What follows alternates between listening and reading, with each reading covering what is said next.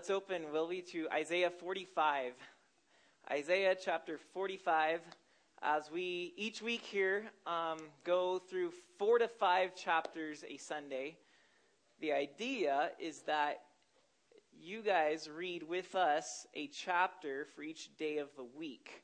And then on the weekends, you read it all at once. And you come on Sunday and we teach through it. So we're doing Isaiah 45 to 48 tonight. 45 through 48. Let's pray.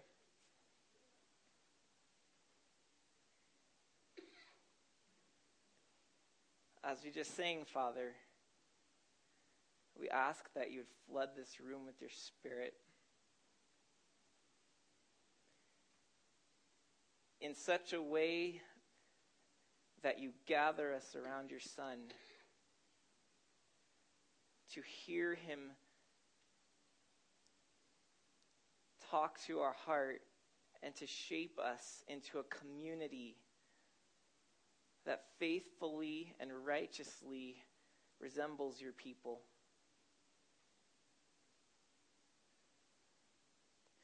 And I pray that as we do that, that you would also, through this body, continue your work of assembling all nations around yourself.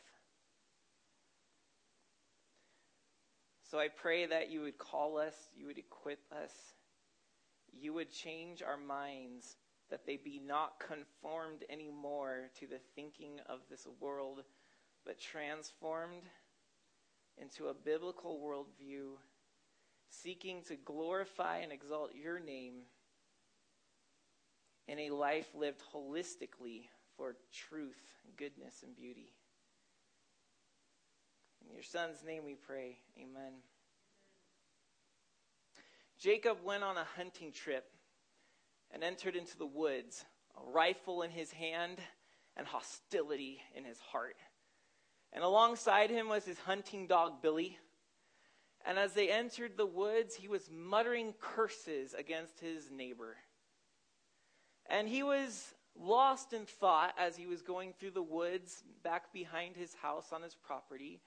And he was talking to his dog, Billy, about how much he didn't like his neighbor. That darn neighbor, Billy, you don't understand how much he bothers me. Shifts the rifle to the other arm. You know, just the other day, and he seems to do this all the time, I see him strutting through my property on his way to his house, dragging some venison or other game behind him. And when I come out on the porch to look at him and tell him that he's hunting on my property, before I can even say a word, he looks up at me and smirks with this insolent smile. And not a word is passed as he moves on. I can't stand that guy. He does this almost every week, Billy. And Billy just pants as they keep on moving their way through the woods. Now, it happened sometime into the woods that Jacob and his dog Billy come across a large boulder. And the path winds around the boulder. And Billy's hair suddenly stands on end, and he begins to growl. That thing that hunting dogs get when they know that there's something good coming up ahead. Get that rifle loaded.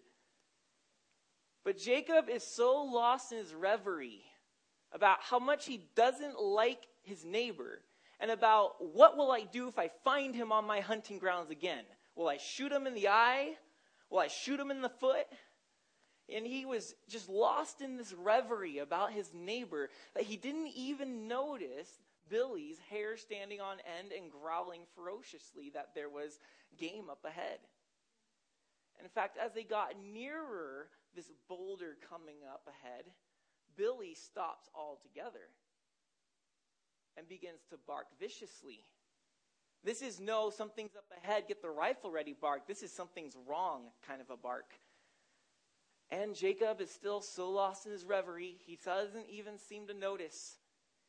And there, as he rounds the corner around the boulder, he is awakened out of his reverie to be face to face with a mama bear. Not just any mama bear, but a grizzly bear. A grizzly bear whose hair of its own is standing on end and whose mouth of its own is growling and bearing white, ferocious fangs and red, glaring eyes. And mama bear stands up on its two hind legs. And Jacob is horrified. He can't even move. Thankfully, his dog Billy comes to the rescue and starts running up to the bear. But before Jacob can even get the gun off his shoulder and fire it at this grizzly, the grizzly takes one swipe at the gun and knocks it 20 yards away, takes another swipe at the dog Billy, and throws him against a tree where he's unconscious.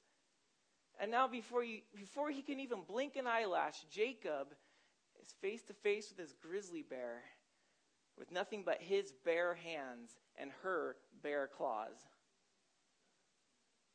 And he does the wise thing at this point.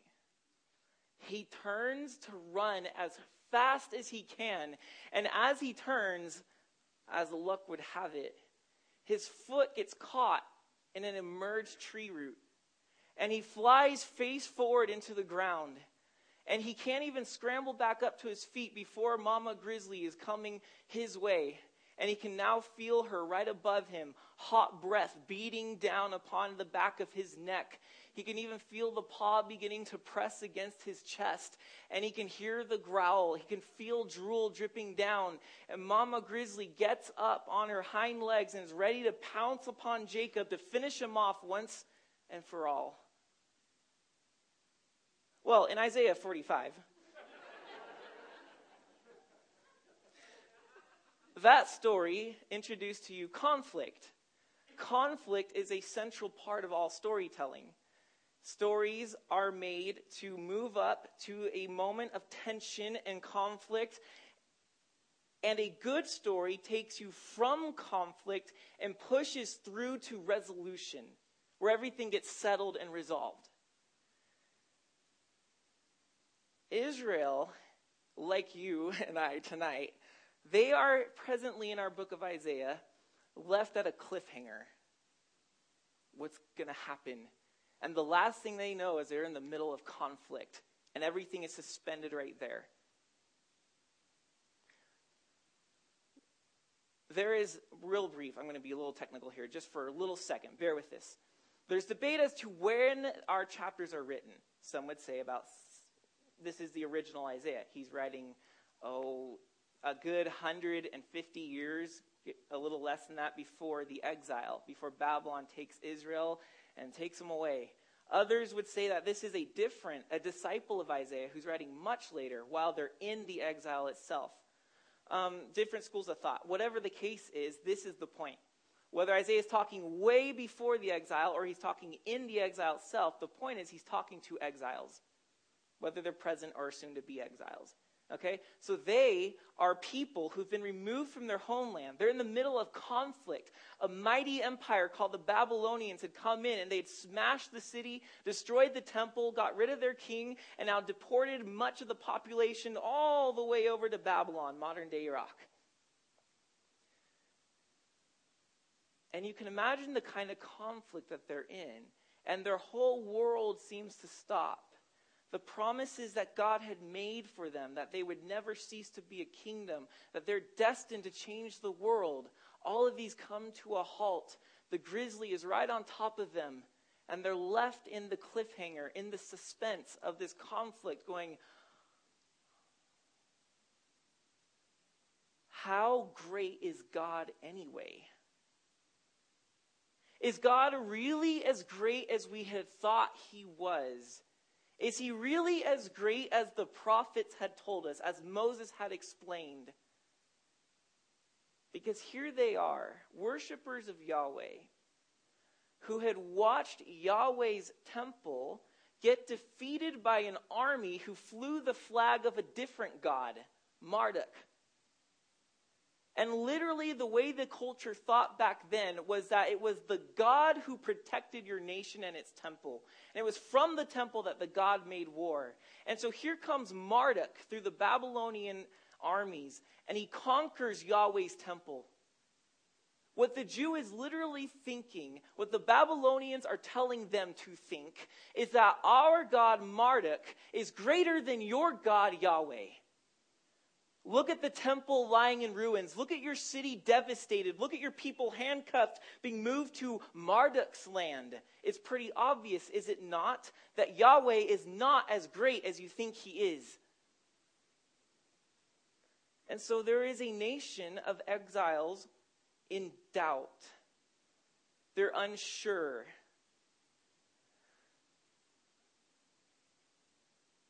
Is God really as great as we always thought he was? Maybe Babylon is greater than Yahweh. Maybe it's time that we shift ourselves into their culture, see the world the way they do, worship their gods. This is the situation we find Israel in. This is the audience and the emotion that Isaiah writes to. So there's terrible doubt. There's terrible conflict. They're in the middle of a cliffhanger. And it needs to be resolved. We all live in a story. This is what philosophers have been saying for some years, is that your worldview is a story that describes the way the world works. Now, most of us don't realize this until we reach conflict. It's the minute we find ourselves in conflict that we suddenly begin searching for resolution. We begin to understand that this can't be the way things end. Things have to look up. Things have to become better. And so the minute we find ourselves in conflict like Israel does, we realize that there's a need for resolution. There's a need for things to finish off rightly. And this is where the people are. They're looking for resolve. This conflict has to end differently. So what Isaiah does is he writes to them as a poet. Now, it was some time ago. I think I last taught Isaiah, the beginning chapters of Isaiah. You guys might remember that. I talked about how the whole entire book of Isaiah is structured like a symphony. That there are 3 parts to the book of Isaiah. It begins in chapters 1 through 39 with the drums and the brass blaring obnoxiously, because it starts off with judgment and be ye warned, all you nations. In Israel, judgment is coming, and Isaiah is going off as a prophet, warning them against destruction that's coming upon them. Then the symphony goes to movement number 2 in chapter 40 through 55. And there, the voice of Isaiah changes dramatically. He's no longer a prophet declaring warning that judgment's coming. He's now a poet describing the beauty of God's comfort that's going to come upon a troubled people who have been judged. So the symphony at that part moves into a nice rhythm of dancing strings, very airy, very light, very comfort my people. That's how chapter 40 starts, right? And then when you get to chapter 56, the third and final movement of the symphony takes you to the end of the book. And so the prophet who's warning against judgment and the poet who's giving comfort becomes the preacher who's preaching hope. And he's telling them that you're destined for great things. And it's this great climax and crescendo that Isaiah ends with. And it ends with the new heavens and new earth, which John picks up in Revelation. So that's where all Isaiah's going. It's like this huge symphony. And there's themes that are repeated. There's lyrics and melodies that kind of repeat and oscillate throughout the book, connecting the 3 movements together. And it's this great musical composition that Isaiah is doing. And so as we come here, as we're in chapter 45, what we're at is the part of the symphony where there's comfort being gently distilled through the strings to the people in conflict. That the prophet is no longer just shamming, what am I trying to say? Cramming truth into, he's no longer doing that, putting truth into the people. Like, you guys got to get it right. You guys got to see Yahweh correctly. You guys, your social injustice is horrible. Move. He was just going at it, right? We've been seeing that for weeks. Now it's a different tone. The poet who's not going to cram truth down somebody's throat. Poets go about things very differently.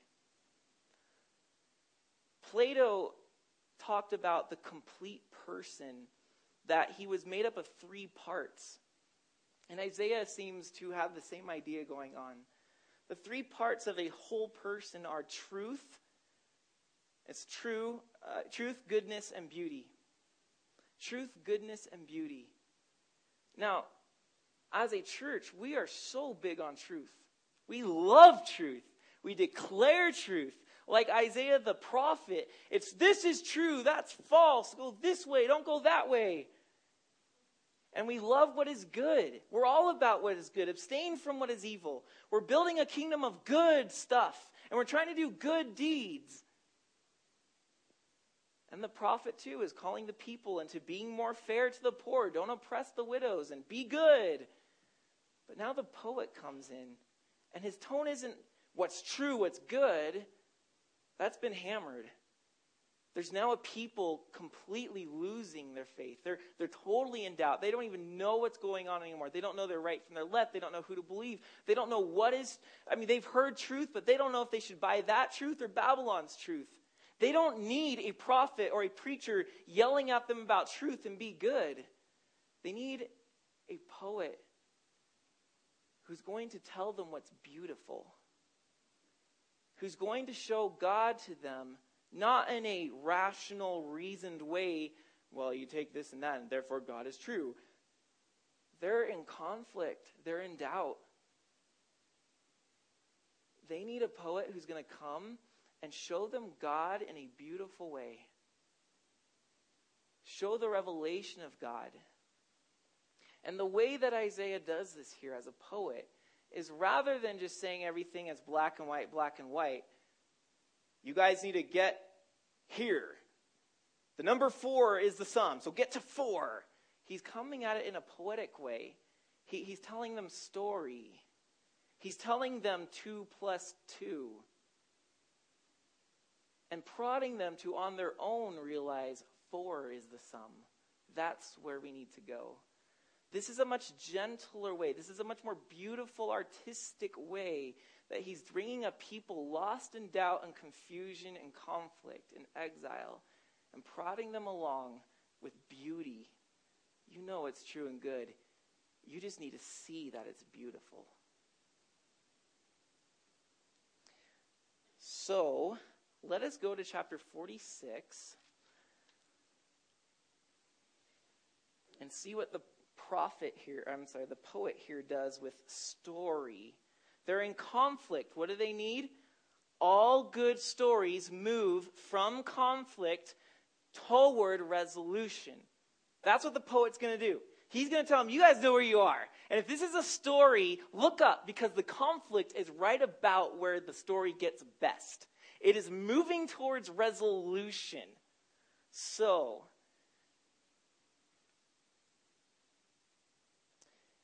Bel bows down. Nebo stoops. Their idols are on beasts and livestock.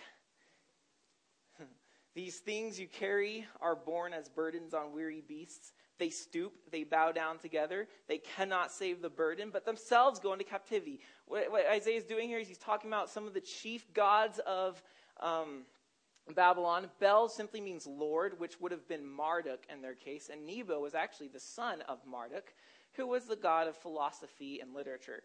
So they're taking these chief gods, and he's kind of poking fun at them, saying, well, they have to kind of be carried around on livestock. Now in verse 3, listen to me, O house of Jacob, all the remnant of the house of Israel who have been born by me from before your birth, carried from the womb. Even to your old age I am he, and to gray hairs I will carry you. I have made, and I will bear. I will carry, and I will save. This is awesome. What the poet is now doing is he's explaining to these people in conflict, you're looking for a story that's going to move your conflict to resolution. And now you have 2 options. The story of the Babylonians or the story of Yahweh? The Babylonians need carrying. But Yahweh does the carrying. I'm going to touch on that a little bit more in a minute. So verse 5, to whom will you liken me and make me equal and compare me, that we may be alike? Obviously nobody. Those who lavish gold from the purse and weigh out silver in the scales hire a goldsmith, and he makes it into a god. Then they fall down and worship. They lift it to their shoulders. They carry it. They set it in its place, and it stands there. It cannot move from its place. If one cries to it, it does not answer or save him from his trouble. And so here's the poet again poking fun. He's just saying these gods, like literally what they had in Babylon were priests who were designated to dressing the idol, cleaning it and washing it, and they would set food before it every single day. They had to take care of their idols. And when festivals happened, they would carry them on their animals or on their shoulders and bring it to the festival. And the people were like, yay, there's our God who's being carried by people. And Yahweh is now playing on this and saying, I'm the one who carries you. So the story is not just Yahweh versus Babylon. It's, do you want to be carried, or do you want to do the carrying? Or let me put this one more way. It's about, do you want to have the author write the story of resolution for you? Or do you want to be the author and try to come up and out of your own mess on your own? You see, authors carry the story for the characters. The characters go with what the author does. So the Babylonians, by carrying their gods, are actually putting it upon themselves to become the authors of their own nation's destiny, of their own lives. We are the authors here. Our gods are but the characters in our story. We carry them. We make everything move in how we want it to go. But God's saying it's converse with me. I'm the author and I'm carrying you. And see, that's what idolatry does. Idolatry takes the story and it inverts it. Idolatry says God is not the author, man is. God is the character in man's story. That God is made in the image of man. And this is what Israel needs to realize at this point. They don't need a story big enough to fit Yahweh into.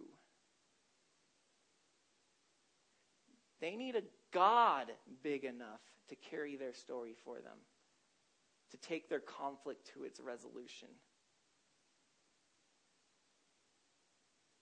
Let us be careful in the way that we teach the younger generation about God.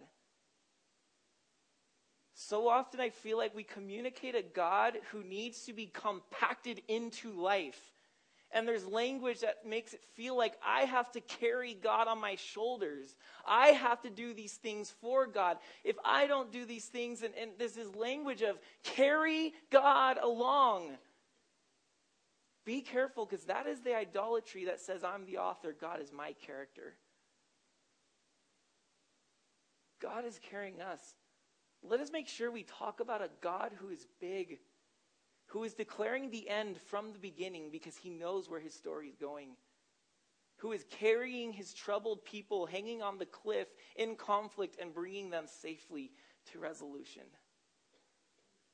So this is the option Israel has before them. And now what's going to happen is I see chapter 46 is kind of like that tension of which one are you going to do? Are you going to carry God, or is God going to carry you? Are you going to be the author, or is he going to be the author? So that's kind of like the tension. In chapter 45, before 46, we're going to look at what it looks like when Yahweh's the author. And then in 47, on the other end, we're going to see what it looks like when Babylon is the author. Okay, makes sense? So 46 is the middle. 45 shows us Yahweh as the author. 47 shows us Babylon as the author. So let's look at chapter 45 now. We're going to look at some of these verses and look at Yahweh as the author. And he makes this very clear what he's up to. He says here in verse 5, 45:5, I am Yahweh, and there is no other. Beside me there is no God. I equip you, though you do not know me, that people may know from the rising of the sun and from the west that there is none besides me. I am Yahweh, and there is no other. Twice already, I am Yahweh, and there is no other. Let's look at verse 14. Thus says the Lord, the wealth of Egypt and the merchandise of Cush, and the Sabians, men of stature, shall come to you and be yours. They shall follow you, and they shall come over in chains and bow to you. In other words, Israel, you're going to be the center of the world one day. The nations are going to come to you. Keep going. It's a long verse. They will plead with you, saying, surely God is in you, and there is no other. No God beside him. Now verse 18. For thus says the Lord, who created the heavens, he is God, who formed the earth and made it, he established it, he did not create it empty, he formed it to be inhabited. I am Yahweh, and there is no other. 4 times now. And then we go down to verse 21. Declare and present your case. Let them take counsel together. Who told this long ago? Who declared it of old? Was it not I, Yahweh? And there is no other God besides me, a righteous God and a Savior. There is none besides me. How clear is God here for them?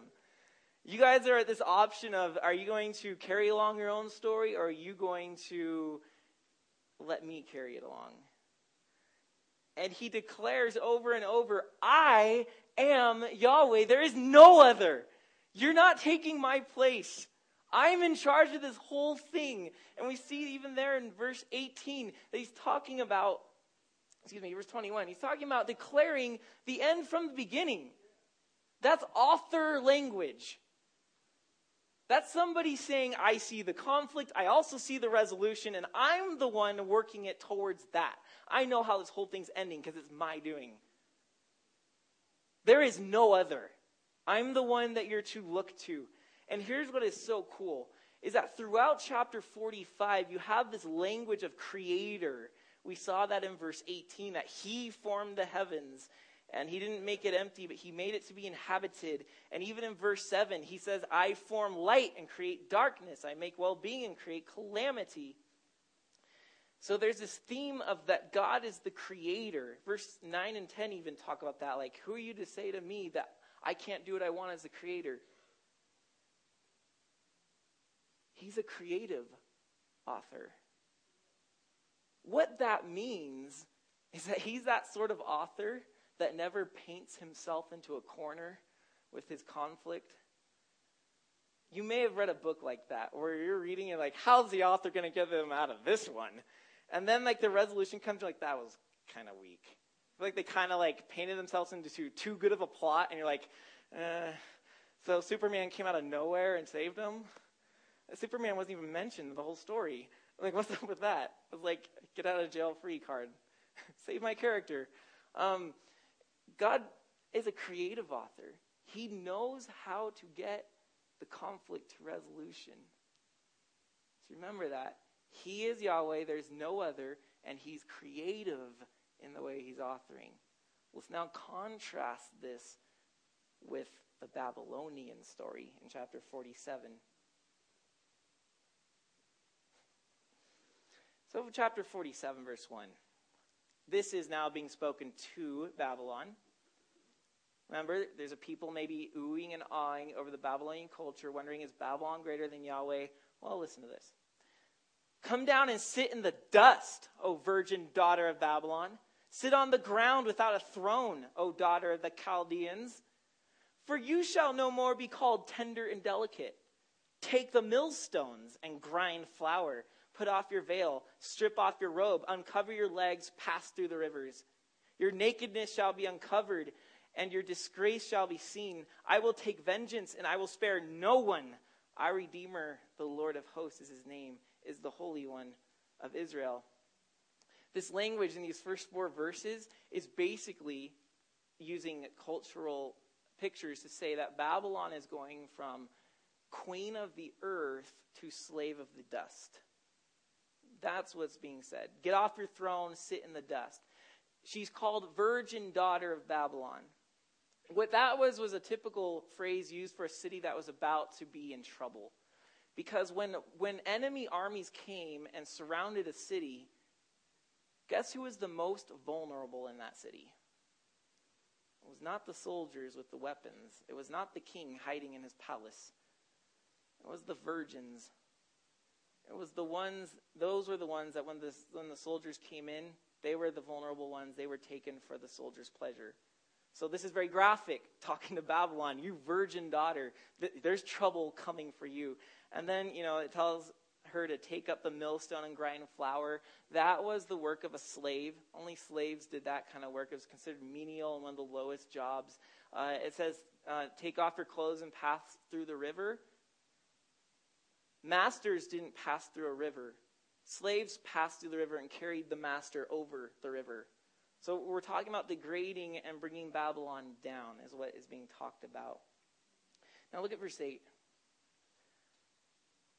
Now therefore hear this, you lover of pleasures, talking to Babylon again, who sit securely, who say in your heart, I am, and there is no one beside me.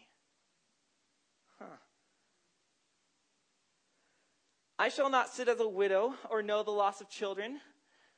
Well, Isaiah wants to say, these 2 things will come to you in a moment, and one day the loss of children and widowhood shall come upon you in full measure, in spite of your many sorceries and the great power of your enchantments. You felt secure in your wickedness. You said, no one sees me. Your wisdom and your knowledge led you astray. And you said in your heart, I am, and there is no one besides me. But evil shall come upon you, which you will not know how to charm away. Disaster shall fall upon you, for which you shall not be able to atone. And ruin shall come upon you suddenly, of which you know nothing. Babylon's story is imitating Yahweh's. He said, there is no other. And Babylon sits there and says, in an echo, there is no one beside me. I am the one. And Isaiah is talking to this people that are doubting Yahweh, and they're looking at this Babylonian culture like, ooh, wow, look at their sorcery, look at their enchantments, look at their knowledge and their wisdom in this temple and this city. It's massive, it's impressive. They own the whole world. And not to mention, they're the ones that invented the zodiac. I mean, this was a society on the cutting edge of its time. And Israel's like, whoa. And so, of course, Babylon's saying, we are the ones. There's no other. We are it. But Isaiah is saying, there's a disaster coming that you can't charm away. Your sorceries, your magic, your knowledge, all these things that make you so wow, these things cannot keep the calamity that's about to come. So what is being said? What's being said is this. When conflict comes to Yahweh's story, he's creative. And he knows how to move that conflict to resolution because he can create things out of nothing. When conflict comes to Babylon's story, she gets writer's block. And nothing can be done. All the things she relies upon, they're outused. She's used it one too many times. It's not working for this situation. So what happens? Yahweh, conflict, creative, resolution comes. Babylon, writer's block, no resolution. So whose story do you want to be in now, Israel? Which God do you want carrying you? Now chapter 48. Chapter 48 is the last chapter, and it's calling an invitation in light of all this. Isaiah has given them this option. There's this theme going on about who's the storyteller. Yahweh claims it's him. He's creative. He moves conflict to resolution. Yahweh says, but no, we're the ones too. But when conflict comes, they're not creative enough, and they get writer's block, and nothing ever happens, and they are going to be taken into captivity. So that's the story option. And now in chapter 48, the invitation to leave the Babylonian side and come back to Yahweh, to stop the doubting and to fully embrace him as he is, as the good storyteller, the good author who knows the end from the beginning, and he's moving Israel somewhere. So here's the invitation. It begins with him telling Israel that they need to wake up. But the invitation begins here in verse 12. Listen to me, O Jacob and Israel, whom I called. I am he. I am the first. I am the last. The author is the first and the last of the story, right? Listen to me. Invitation. My hand laid the foundation of the earth, and my right hand spread out the heavens. When I called to them, they stand forth together. So, verse 14, assemble, all of you, and listen. Another invitation. Come near. Who among them has declared these things? The Lord loves him. Now, him is a guy named Cyrus. We'll talk about him in just a minute. The Lord loves Cyrus. He shall perform God's purpose on Babylon, and his arm shall be against the Chaldeans. So this disaster that's coming is going to happen through a guy named Cyrus. Verse 15. I, even I, have spoken and called him. I have brought him, and he will prosper in his way. Why? Because I'm the author. I can create a character. Here's the character. I'm going to tell him what to do. He's going to do it.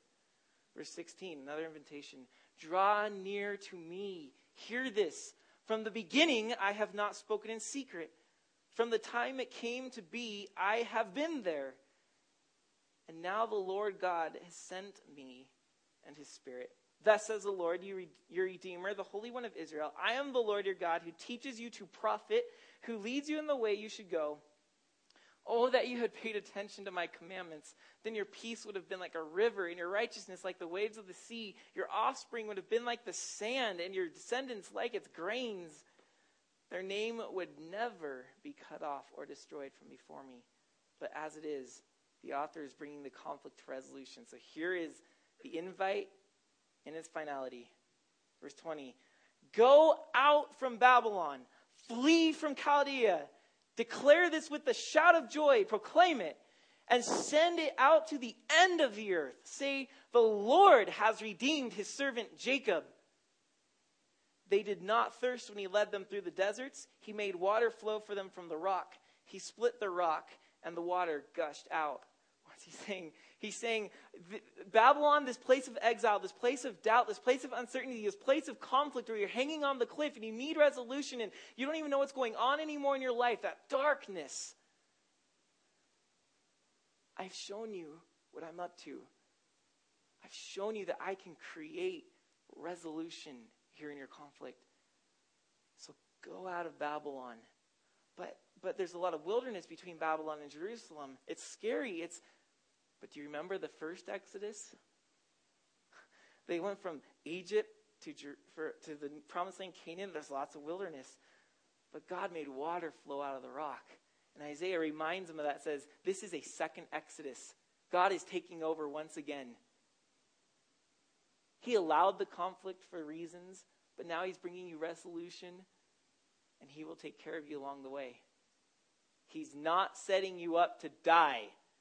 His story ends with your prophet. So, as a good story moves conflict toward resolution, what we're seeing here is that God's story is a good story because it's moving from conflict to resolution in these names. It's moving from Babylon to Jerusalem, to restoration. From the place of who is God, you don't even know anymore, to the place of this is where our temple is. We're going to rebuild it. God's story is a good story because it does what all stories should do. Moves you through conflict to resolution. God is telling them that my story is going somewhere. As 46 verse 8 says, remember this and stand firm. Recall it to mind, you transgressors. Remember the former things of old. For I am God, and there is none like me. Declaring the end from the beginning, from the ancient times, things not yet done, saying, my counsel shall stand. I will accomplish all my purpose. My story shall be written. Calling a bird of prey from the east, this is Cyrus, the man of my counsel from a far country. I have spoken, I will bring it to pass. I have purposed, and I will do it. Listen to me, you stubborn of heart. You who are far from righteousness, I bring near my righteousness. It is not far off, and my salvation will not delay. I put my salvation in Zion. That's where Jerusalem is. For Israel, my glory. See, it's going somewhere. I know the end, and I'm taking you from Babylon back to Jerusalem. The story is progressing. And there's nothing worse than feeling like life isn't progressing. The constant repetitive cycle of, here we go again. But Yahweh takes us somewhere. It moves along. And he's encouraging them, come, let me be your author. Trust me again, because my story takes you places. I listened to Beethoven's First Symphony last night. I was studying for this. My head was hurting. I was frustrated. So I needed a break. So I sat outside and I listened to Beethoven's First. Now, you're thinking, what in your right mind would make you sit down and listen to a 40-minute symphony, 40 minutes straight? Well, you may not be crazy about classical music, but I would never do that. I would never do that if I didn't know that Beethoven, the composer, was taking the symphony somewhere. I can sit down and listen because I know it's taking me somewhere. If it was just a bunch of random, there's a note, and it's not really formed, it's not going anywhere, that would be murder for 40 minutes. And I would never, ever even think of engaging in that. It's the same way with all music. We listen to music not because it's just random notes and things doing whatever. We know as we enter into a song that it's taking us somewhere. We know that as we open a book, we're not going to find random things, and this character is never going to overcome his problem, and there's nothing that's ever going to happen. It's just going to be a record, like a journal. This is what I did today. We know that story takes us somewhere, so we open the book. And Yahweh's letting them know, I'm taking you to Jerusalem so you can receive my invitation.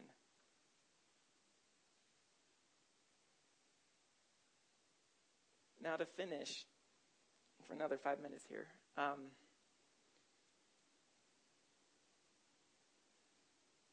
let us not miss God's resolution in our lives because we think we know how the story ends. Don't pick up the pen for a minute. It's his pen and leave it there. Because God turns conflict into resolution in some of the most unexpected ways. In chapter 45, verse 1, we are introduced to this guy named Cyrus. And God is saying, this Cyrus character is whom I am going to use. He's going to defeat tons of nations. He's going to defeat the Babylonians. That's why the fall in chapter 47. Cyrus is going to do this. He's a Persian ruler who defeats the Babylonians. And Isaiah is saying this before Cyrus does this. This is always saying, I am the author. I'm saying this before it happens, and it happens, Cyrus. But look at verse 1 and tell me what it says about Cyrus. There it is. Thus says the Lord to his, who? Anointed, to Cyrus. The Hebrew word for anointed is Mashiach, which we transliterate as Messiah.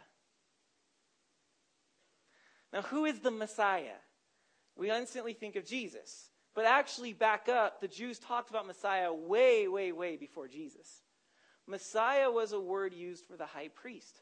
Messiah was a word used for the king of Israel. Messiah simply means God's appointed and anointed ruler. Now, they were without their Messiah. The king was no longer on the throne. The Davidic king whole thing is not going on anymore. And they're looking for a Messiah, no doubt. But where are they looking? Who are you expecting a Messiah to come from? We're expecting another Davidic king to rise up, and he's going to lead us into victory. But God says, don't anticipate my story. I am raising a new Messiah that you would never even look for. Unexpected, shocking, surprising. He's a Gentile from the Persians. And if we think for a minute that we can just conclude God's story for him, you're going to miss the Messiah. And many Jews did miss the Messiah, who was leading them to the resolution of the whole story.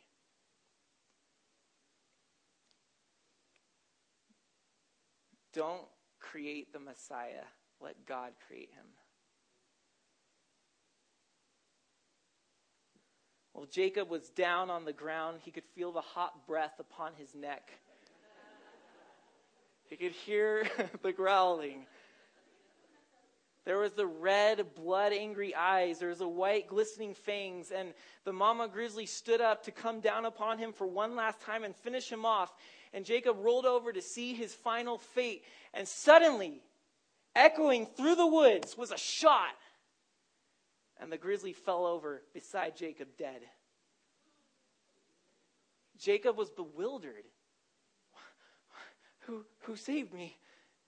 And along trudging through the woods, tracking game with that insolent smirk on his face, is his neighbor.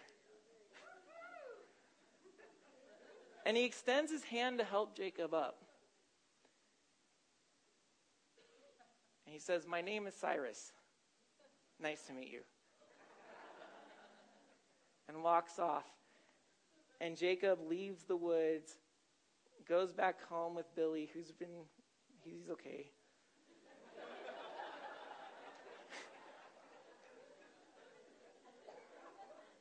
And rather than muttering cursings against his neighbor, he's leaving the woods praising what God had done for him through his neighbor. The unexpected deliverer. So I want to finish with this question. Have you found, in the middle of your conflict, in the middle of your cliffhanger, have you found resolution in God as the author? God, we pray that you would do so. Take the pen of our lives and bring resolution into our conflict. We're okay if you surprise us. In your Son's name, amen.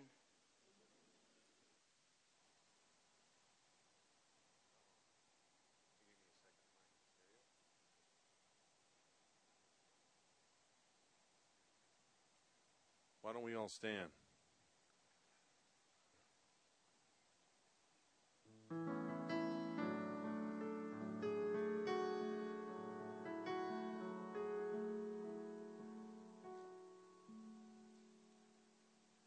You stood before creation, eternity in your hand. You spoke the earth into motion, my soul now to stand. You stood before. You stood before my failure, carried the cross for my shame. Sin weighed upon your shoulder, my soul now stands. So what can I say?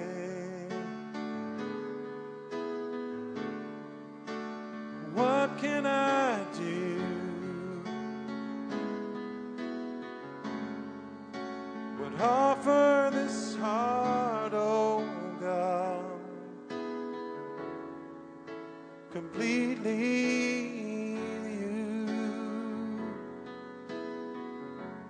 walk upon. So I'll walk upon salvation. Your Spirit alive in me. Life to declare your promise, my soul now to stand. So what could I say? What could I do but offer this heart, oh God, completely to you? What could I say? What could I do? Offer this heart, oh God, completely to you.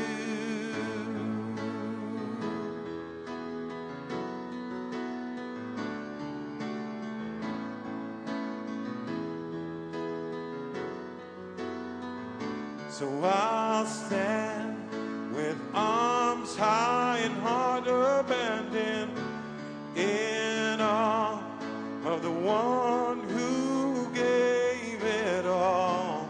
I'll stand, my soul, Lord, to you surrendered. All I am is yours.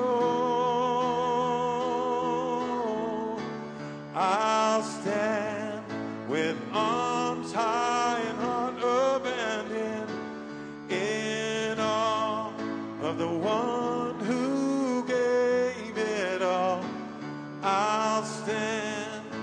soul, Lord, to you surrendered. All I am is yours. All I am is yours. All I am is yours.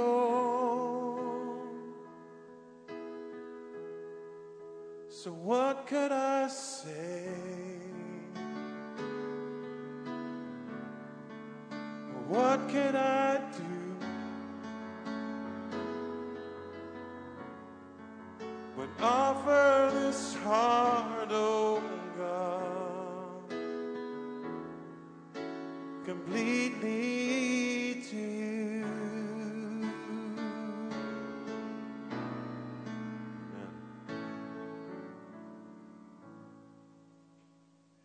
If you'd like to go into your conflict resolution meeting, your mandatory reconciliation meeting with this person, listen to me, O Jacob and Israel, my called, I am the first and I am the last. Indeed, my hand has laid the foundation on the earth, and my right hand has stretched out the heavens. When I call to them, they stand together. Wow, let's go to battle. Let's do it, okay? Interesting how the author has laid out this great and mighty, powerful God for us. And I can't tell you how important it is for you to read your 1 chapter a day, your 4 chapters a week, over and over again to try to get the feel for when you're coming to. You see, the author's going to change the tone just a little. Let me read to you from next week's chapters. And he said to me, you are my servant. He said in verse 5 of chapter 49, and now the Lord says, who formed me from the womb to be his servant. The author's having fun with us, isn't he? As we look into his word, the whole purpose is to know that he has written this story because he knows the beginning from the end. He is the first and the last. Take the message tonight with you and go out and live life victoriously, knowing that who you serve is the God who created everything, the God who's promised you that he's coming back for us. Amen? The Lord bless thee, and keep thee. The Lord make make his face to shine upon thee, and be gracious unto thee, and be gracious unto thee. The Lord lift up his countenance upon thee and give thee peace. Amen. The pastors and elders will be up front or in the back there to pray with you or to meet with you if you have any questions.